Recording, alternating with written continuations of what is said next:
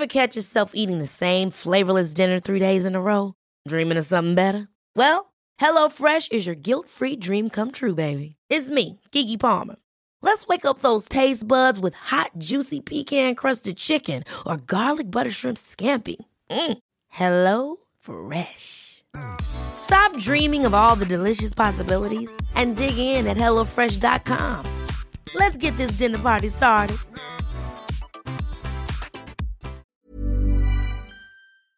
Hormoner är en naturlig och livsnödvändig del av kroppen. Ändå finns det en stor okunskap kring hormoner och vi märker att många inte känner till hur menscykeln eller olika preventivmetoder fungerar. Den här okunskapen kan skapa en rädsla för hormonbehandlingar eller hormonella preventivmetoder och också göra det svårt att veta om och när man ska söka vård för mensrelaterade besvär. Hormoner diskuteras ofta i media, men ibland saknas en vetenskaplig grund för informationen och osanningar och myter sprids och får fäste. Vi på Babys podcast tror att kunskap kring kroppen och dess funktioner bidrar till en stärkt självbild och ett ökat välmående hos kvinnor. Det är ju just därför vi gör den här podden. Kunskap är makt helt enkelt. Därför vill vi tipsa om en hemsida där du kan få den vetenskapligt grundade fakta du behöver och förtjänar. Hormonguiden.se är ett initiativ av Gedeon Richter och är en hemsida framtagen i syfte att öka kvinnors kunskap om hormoner. Som barnmorska och gynekolog gillar vi verkligen den tydliga informationen med bra bilder, strukturerad genomgång av menscykel och preventivmedel. Gör dig själv en tjänst och skaffa dig mer kunskap om din kropp och dina hormoner. Besök hormonguiden.se. Hinnsvepning, populärt men fungerar det verkligen? Det ska vi prata mer om idag, Rebecka. Jajamensan, att svepa eller att inte svepa.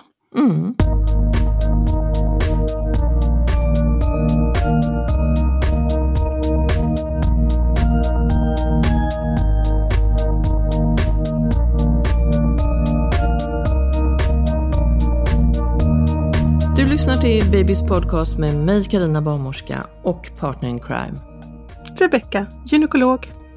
Och ni där ute är så välkomna till dagens poddavsnitt när vi ska prata, som vi sa, hinnsvepning. Membrane sweep. Heter det så på engelska, Rebecka? Membrane sweeping eller membrane stripping kan det kallas också på engelska. Så de har lite fler ord för det här. Men du, det vi ska prata om, det är hur går det till, vad krävs, vad säger forskningen, fördelar, nackdelar, kanske risker och effekterna av det här. Precis. Och då börjar vi med, vad är en hinnsvepning? En hinnsvepning betyder att man gör en undersökning. Man gör en så kallad vaginal undersökning. Och då krävs det att livmodertappen är lite mogen, det vill säga att den har riktat sig lite framåt i förlossningskanalen och att den har öppnat sig lite grann så att man faktiskt kommer in med 1 eller 2 fingrar innanför inre modermunnen och helt enkelt kan känna på hinnorna på barnets huvud. Och själva svepningen är egentligen att man gör en cirkelrörelse med 1 eller 2 fingrar för att lossa fosterhinnorna från modermunnen, helt enkelt. Har du en känsla av att vi alla som gör det här, barnmorskor eller läkare, att vi vet egentligen vad det är vi gör eller ska göra egentligen? Jag tror att det finns ganska mycket individuella skillnader i teknik, hur vi gör. Det är helt uppenbart att vi är olika bra på det. Jag har ingen studie, jag har inte gjort någon studie på kollegorna ska jag säga. Men jag märkte ändå liksom på den förlossningsklinik där jag jobbade att det var så att vissa lyckades bättre än andra. Så nog har det lite med teknik att göra och jag tror att det också kan ha att göra med längden på fingrarna. Har man långa fingrar så når man ju mer. Man når ju bättre och kan svepa ett större område. Och då blir det också sannolikt mer effektivt. Och det man är ute efter, det man är ute efter när man gör den här svepningen, det är att när hinnorna lossnar från insidan på modermunnen, då frisätts det någonting som heter prostaglandiner och även oxytocin. Och det här är ämnen som vi normalt sett frisätter i förlossningsstart för att livmodertappen ska mogna ännu mer. Och förhoppningsvis att en värk, alltså en förlossning, ska starta spontant. Ju större yta man sveper, desto mer prostaglandiner frisätter man. Alltså ju mer effektivt blir det. Så är det. Har du en känsla av hur länge jag behöver svepa? Det finns nog inte egentligen standardiserat. Om man tittar på hur studierna är gjorda så står det ju egentligen inte hur stor yta man har svept eller under hur lång tid. Men om jag bara skulle tänka på hur jag gör själv, så kanske jag sveper i 10-20 sekunder. Knappast längre, för att det här är ändå lite obehagligt. Alltså det är inte superbekvämt för den som är gravid. Så därför vill man inte stå för länge heller. Men någonstans 10-20 sekunder brukar i alla fall jag göra. Om man tar i mera så är lite mera, inom situationstecken, hårdhänt. Är din känsla då att det blir mer effektivt?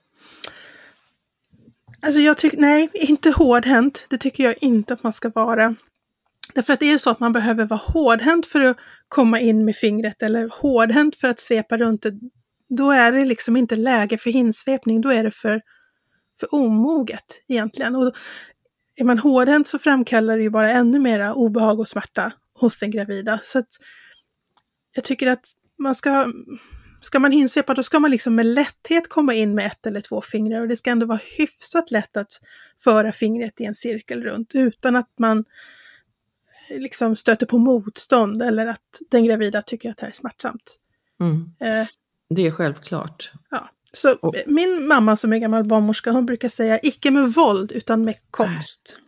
Med konst, ja. Med konst. Teknik.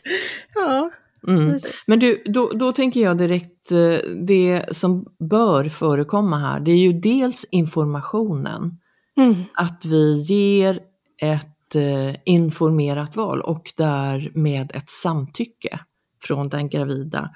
Och där måste vi bli lite bättre. Ibland så tar vi för givet att nu ska vi göra vissa saker, och där kvinnan faktiskt inte har fått den information som hon har rätt till med det här. Och det kan man ibland läsa i journaler, kanske inte så ofta, men emellanåt när man ser liksom att jag blev hinsvept utan att jag egentligen visste vad det innebar, och gav mitt samtycke till det här, och så får det aldrig någonsin gå till. Och du var inne på det förut att det ska ju inte göra ont, men det kan ju kännas väldigt obehagligt. Alltså jag tänker att det här är som egentligen vilken annan behandling som helst som vi ger, oavsett om det är ett ingrepp eller att det är läkemedel vi ger, så måste vi förklara innan vi gör det. Vad är det här? Varför gör vi det? Vad finns det för fördelar? Vad har du att vinna på att göra det här? Men också vad har det för biverkningar? Det måste man ha talat om och stämt av innan man gör det här. Och vi har ju liksom, vi har ju inte tvångsvård inom förlossningen. Vi måste fråga först om vi får. Fråga om vi får undersöka. Fråga om vi får hinsvepa och så vidare. Och hela tiden, när vi hinsveper, hela tiden med ögonen riktade i vår patients ögon. För att det finns de som är lite sådär, jag biter ihop och inte säger någonting, men tycker att det är otroligt obehagligt. Men om man då bara som barnmorska eller läkare har ögonkontakt med sin patient, då ser man när det här är för smärtsamt eller för obehagligt. Även om den här personen inte säger något. Så att det går alldeles utmärkt att se någon i ögonen samtidigt som man hinsveper den personen. Det tycker jag man ska ha som regel faktiskt. Ja, det är självklart, tycker jag.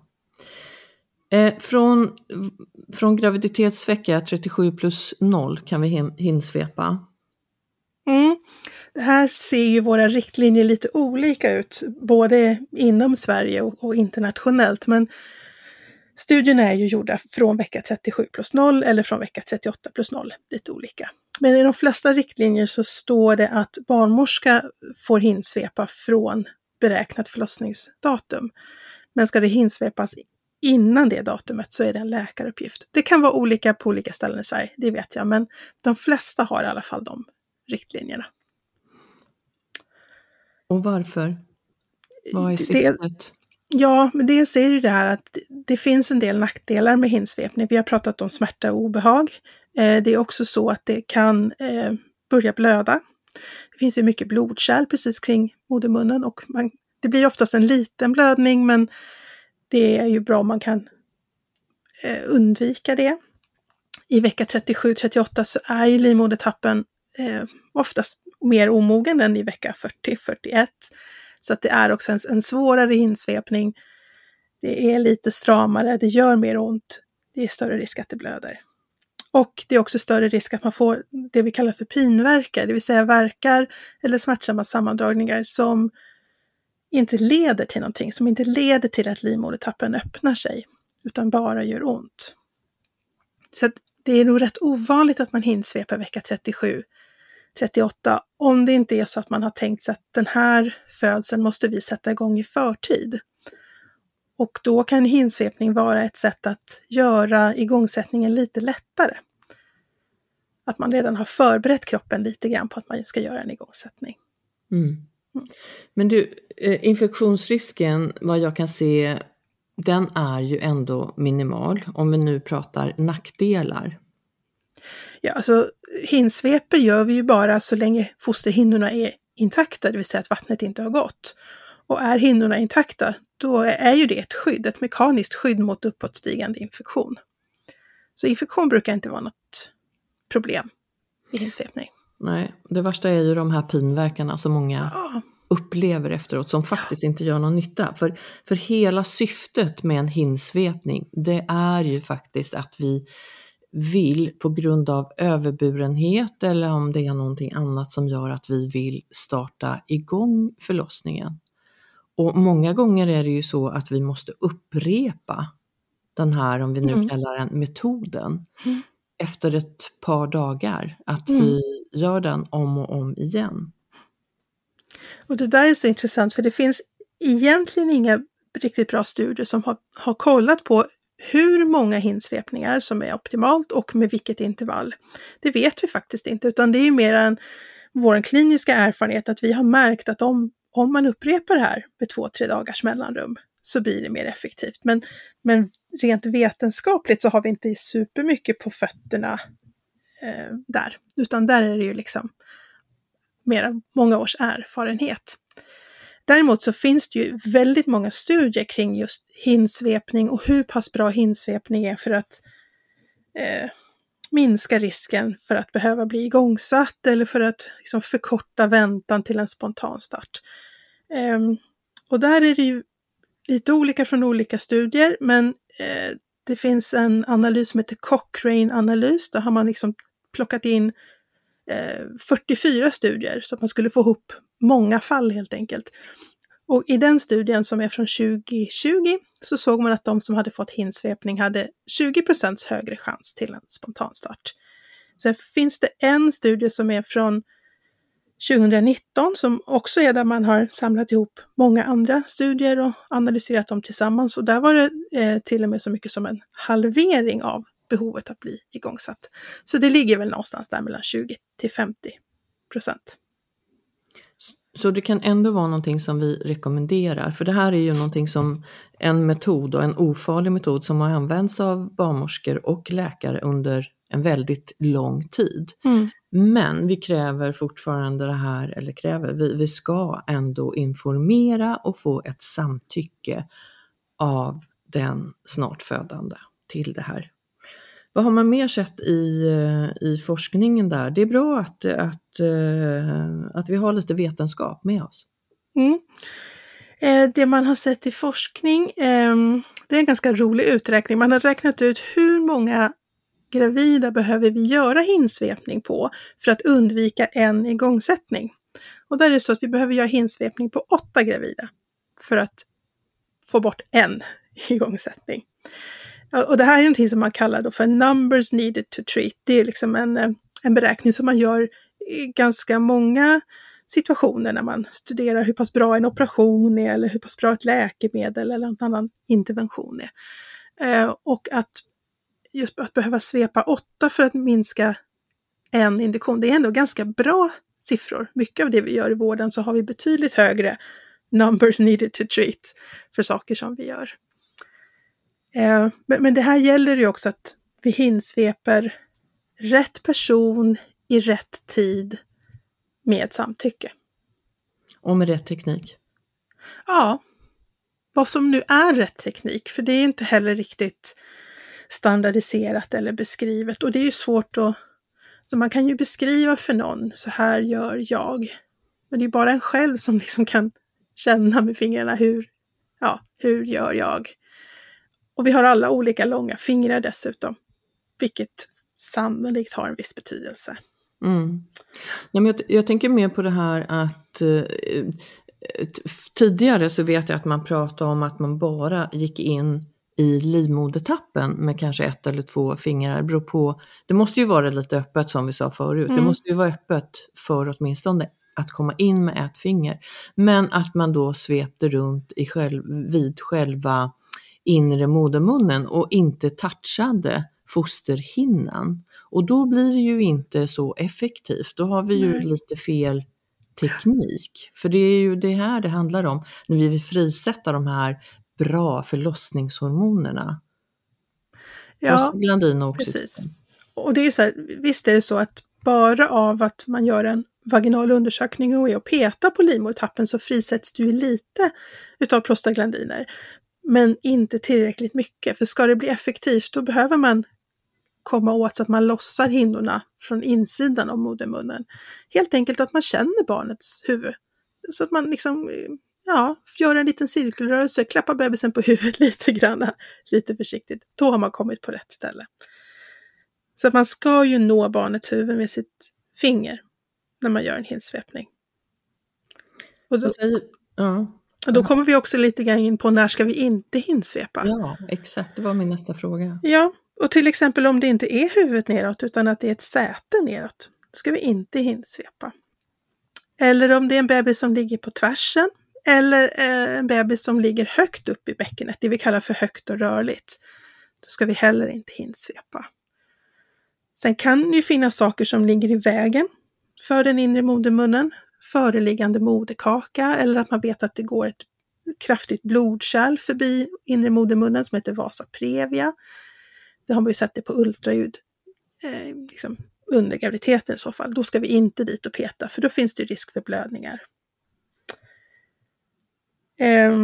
Är det som så att man vet att det här är ett skört barn som kanske har en tillväxthämning eller har någon typ av avvikelse så ska vi heller inte hinsvepa.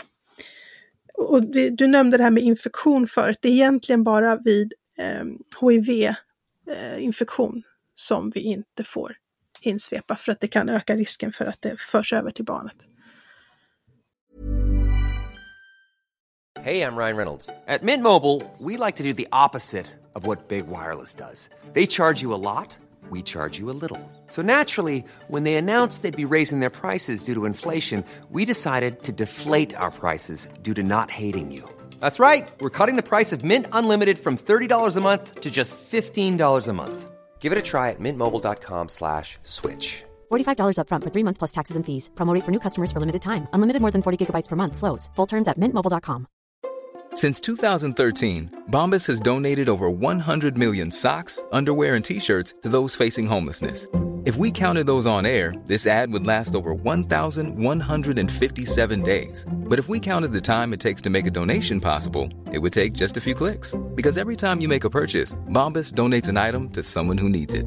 Go to bombas.com/ACAST and use code ACAST for 20% off your first purchase. That's bombas.com/ACAST, code ACAST.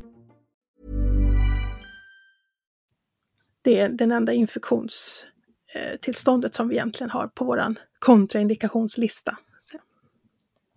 Och alla de här, då ska vi inte, det är ju för att vid de tillfällena som du har pratat om nu, Rebecka, då är det att vi vill ju inte starta en förlossning utan vi vill ju ha kontroller på de här bebisarna och mammorna eller födseln helt enkelt. Mm. Sen när det gäller de som har fött med kejsarsnitt tidigare, där skiljer det sig ganska mycket åt olika riktlinjer. Jag satt och letade lite. En del regioner har ju sina riktlinjer liggandes öppen på nätet, att säga. Så jag har suttit och kikat lite hur det är med tidigare kejsarsnitt. Och i en del riktlinjer så säger man att de som har fött med kejsarsnitt ska inte hinsvepas i kommande graviditet. Och i en del så står det att det går alldeles utmärkt. Och ytterligare en tredje variant så står det att ja, det går bra vid tidigare kejsarsnitt om den här personen har fött vaginalt en gång därefter. Så vi gör alla väldigt olika i våra riktlinjer där. Och orsaken till det är att vi vet inte. Där har vi inte tillräckligt med vetenskap för att egentligen veta vad som är rätt. Ja, specifikt på den gruppen så att säga. Men har du en känsla av att det är lättare eller inte lättare, är det mer effektivt att hinsvepa någon som fött vaginalt tidigare? Ja, jag skulle säga som så att det beror liksom på när i förloppet man hinsveper. Därför att det man behöver är ju en viss mognadsgrad. Vi säger att livmodertappen är öppen, kanske 1 eller 1,5 centimeter och har blivit lite mjukare. Och är det någon som har fött barn vaginalt tidigare så kan det vara så att livmodertappen lite tidigare är så här mogen. Kanske vecka 38-39. Och någon som inte har fött barn alls eller kanske har fött med kejsarsnitt kanske får den här mognaden lite senare. Men då när den som har fött med kejsarsnitt kanske är vecka 39-40 så kan det vara lättare att svepa. Och det här är liksom bara min kliniska erfarenhet att det handlar om timing mera än egentligen om tidigare förlossningssätt. Okej. För jag kan ju tycka att är man omföderska så min känsla är ju att kroppen är snabbare på. Alltså när vi inducerar, sätter igång förlossning, om vi hinsveper, då är det som att kroppen är lite snabbare än när man gör det för första gången. Ja, jag tänker också att de som har fött vaginalt en gång tidigare kanske inte har samma behov av hinsvepning. Det har de säkert inte. För jag känner det är nog inte riktigt de som sätts upp på min mottagningslista faktiskt. Nej. Den listan den brukar mera vara ofta det är förstföderskor på den bokningslistan. Ja, men det är absolut faktiskt min känsla också att det är fler förstföderskor. Men var kan vi hinsvepa? Du sa på din mottagning och då pratar vi på barnmorskemottagningen. Ja. Där kan man hinsvepa, man kan göra det på förlossningsmottagningen, man kan göra det på antenatalen, alltså inför om du ligger av någon anledning. Inför förlossning på avdelningen, du kan göra det på själva födande avdelningen. Och det som behövs, det som man ska ha gjort innan man hinsveper är naturligtvis att informera den gravida vad hinsvepning är, fördelar och nackdelar. Man ska också ha försäkrat sig om att det är barnet har sitt huvud neråt mot förlossningskanalen. Att inte huvudet står för högt och är rörligt. Att det inte är någon kontraindikation. Att det inte är en föreliggande moderkaka till exempel.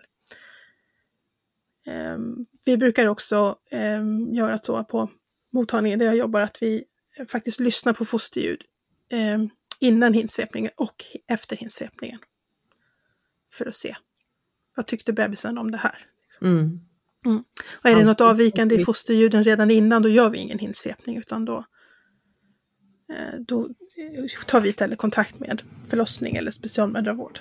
Just det, för där kan man också göra, specialistmödravården kan ju också utföra hinsvepning. Ja, jag fick en fråga om det här med tidigare konisering, det vill säga den här operationen man gör om man har cellförändringar på livmodertappen och om det går att hinsvepa efteråt.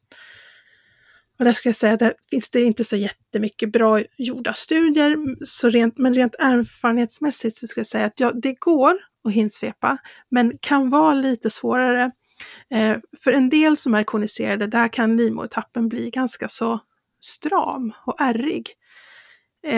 Den är visserligen oftast något kortare i längden, så man på något sätt når ju in bättre med fingret på det sättet, men det kan vara lite stramt. Och där tycker jag att man får göra så att man försöker. Är det öppet så gör man ett försök, men att man är superlyhörd för om det här gör ont eller är för obehagligt och då avbryter. För det kan vara lite stelare. Liksom. Mm. Ja, det är mycket att tänka på vid hinsvepning, men effektivt kan det vara, Rebecka, eller hur? Mm. Och det kan vara värt att prova. Men som vi sa tidigare så kan det behövas en upprepning av de här hinsvepningarna. 1, 2, 3 gånger ibland ju. Har vi någonting att tillägga? Nej, men man kan ju också bara liksom sammanfatta med att säga att man kan använda det här för att öka chansen till en spontan verkstart.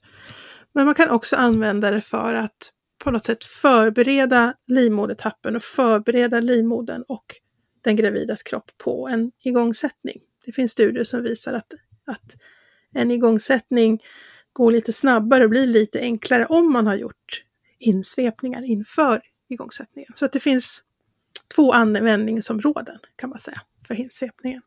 Och just då är ju fördelen att de här hormonerna har liksom börjat producerats. Och den kanske inte håller som induktionsmetod helt igenom, men en bra uppstart i alla fall. Mm. Så det kan vara bra att prova.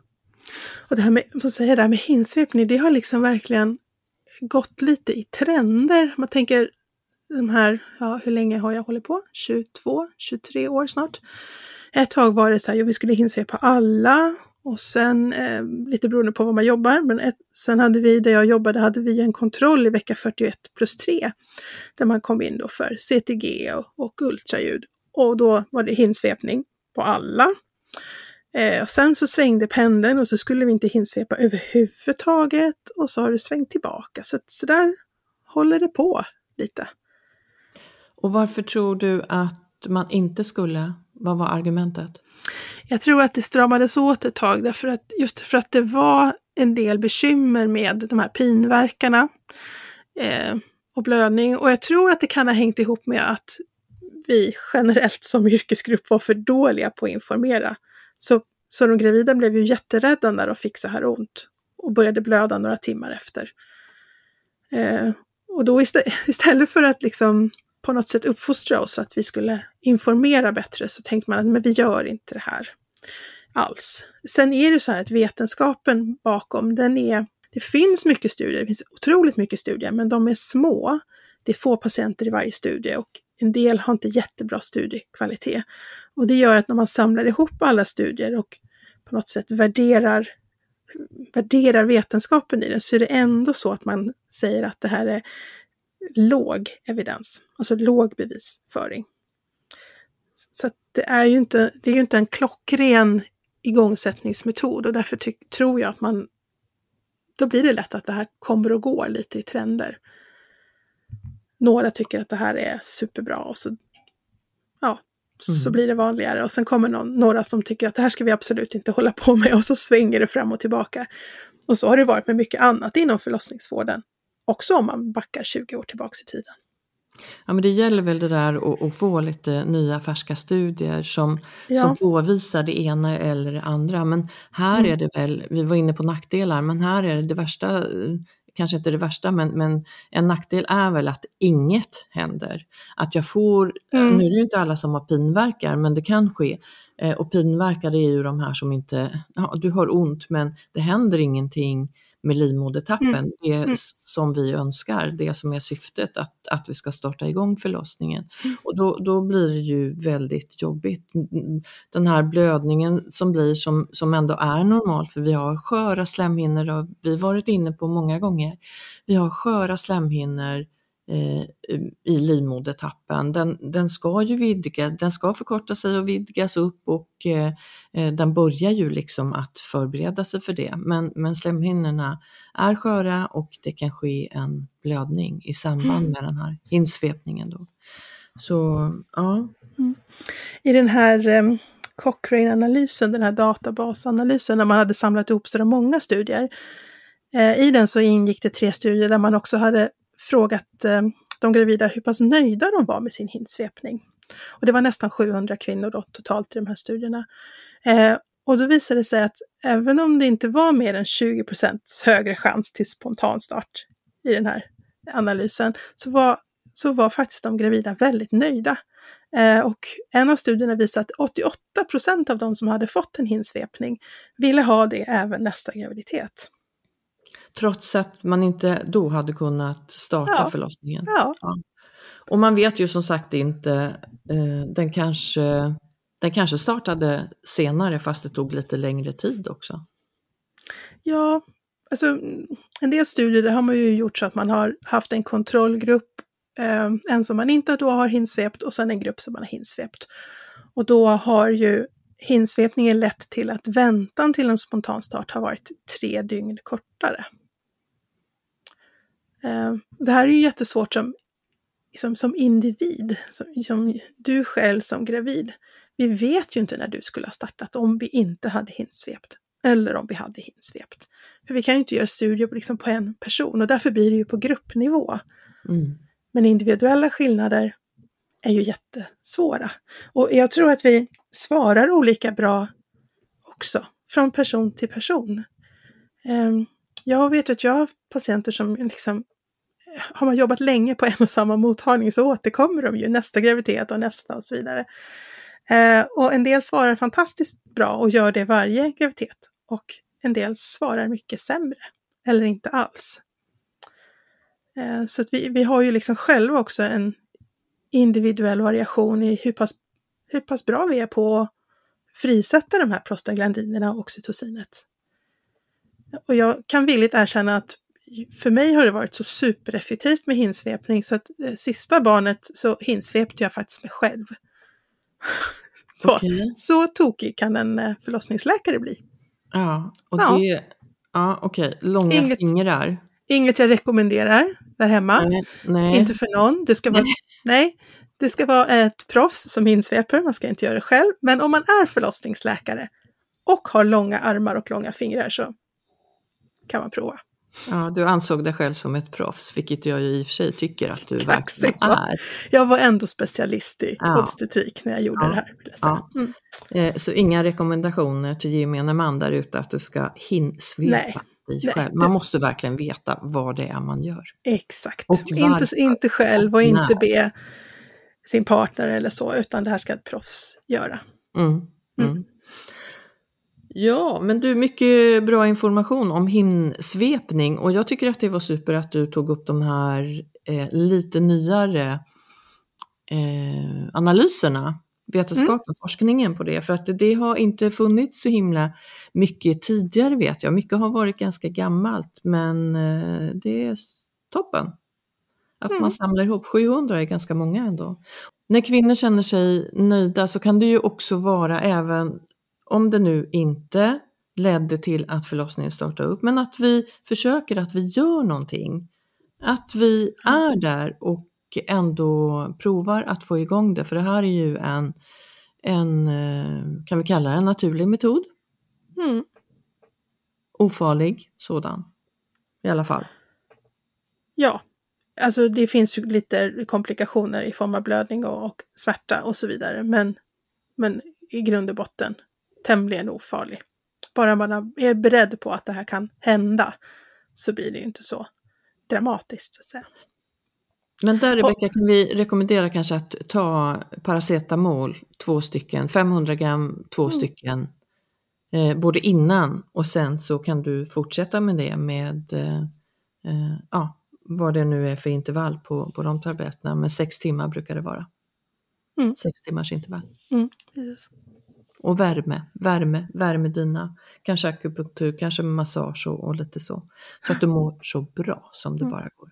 varmt bad eller varm dusch också. Är det okej med varmt bad efter att du har gjort en hinnsvepning? Ja, när du är inne på det? Ja, för det går jättebra att bada hemma. Jag menar, om det är så att hinnsvepningen gör att vattnet går, så ska man ju inte bada hemma, men det går bra att bada på förlossningsklinik. Men poängen med en hinnsvepning är ju inte att vi ska ta hål på hinnorna. Absolut inte. Hinnorna ska ju fortfarande vara hela. Och får man då pinvärkar så går det bra att ta varmt bad eller varm dusch för att liksom smärtlindra.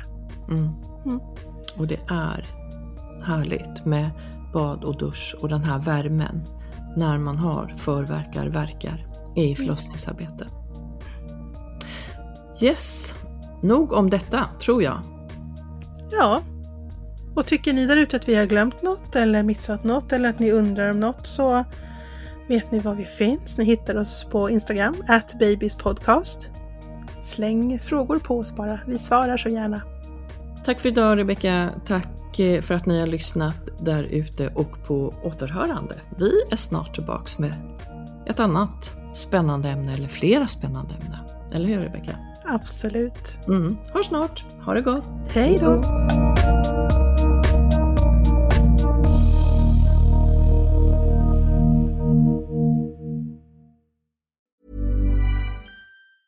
Ever catch yourself eating the same flavorless dinner 3 days in a row? Dreaming of something better? Well, HelloFresh is your guilt-free dream come true, baby. It's me, Keke Palmer. Let's wake up those taste buds with hot, juicy pecan-crusted chicken or garlic butter shrimp scampi. Hello Fresh. Stop dreaming of all the delicious possibilities and dig in at HelloFresh.com. Let's get this dinner party started. Mom deserves the best, and there's no better place to shop for Mother's Day than Whole Foods Market. They're your destination for unbeatable savings, from premium gifts to show-stopping flowers and irresistible desserts. Start by saving 33% with Prime on all body care and candles. Then get a 15-stem bunch of tulips for just $9.99 each with Prime. Round out Mom's menu with festive rosé, irresistible berry chantilly cake, and more special treats. Come celebrate Mother's Day at Whole Foods Market.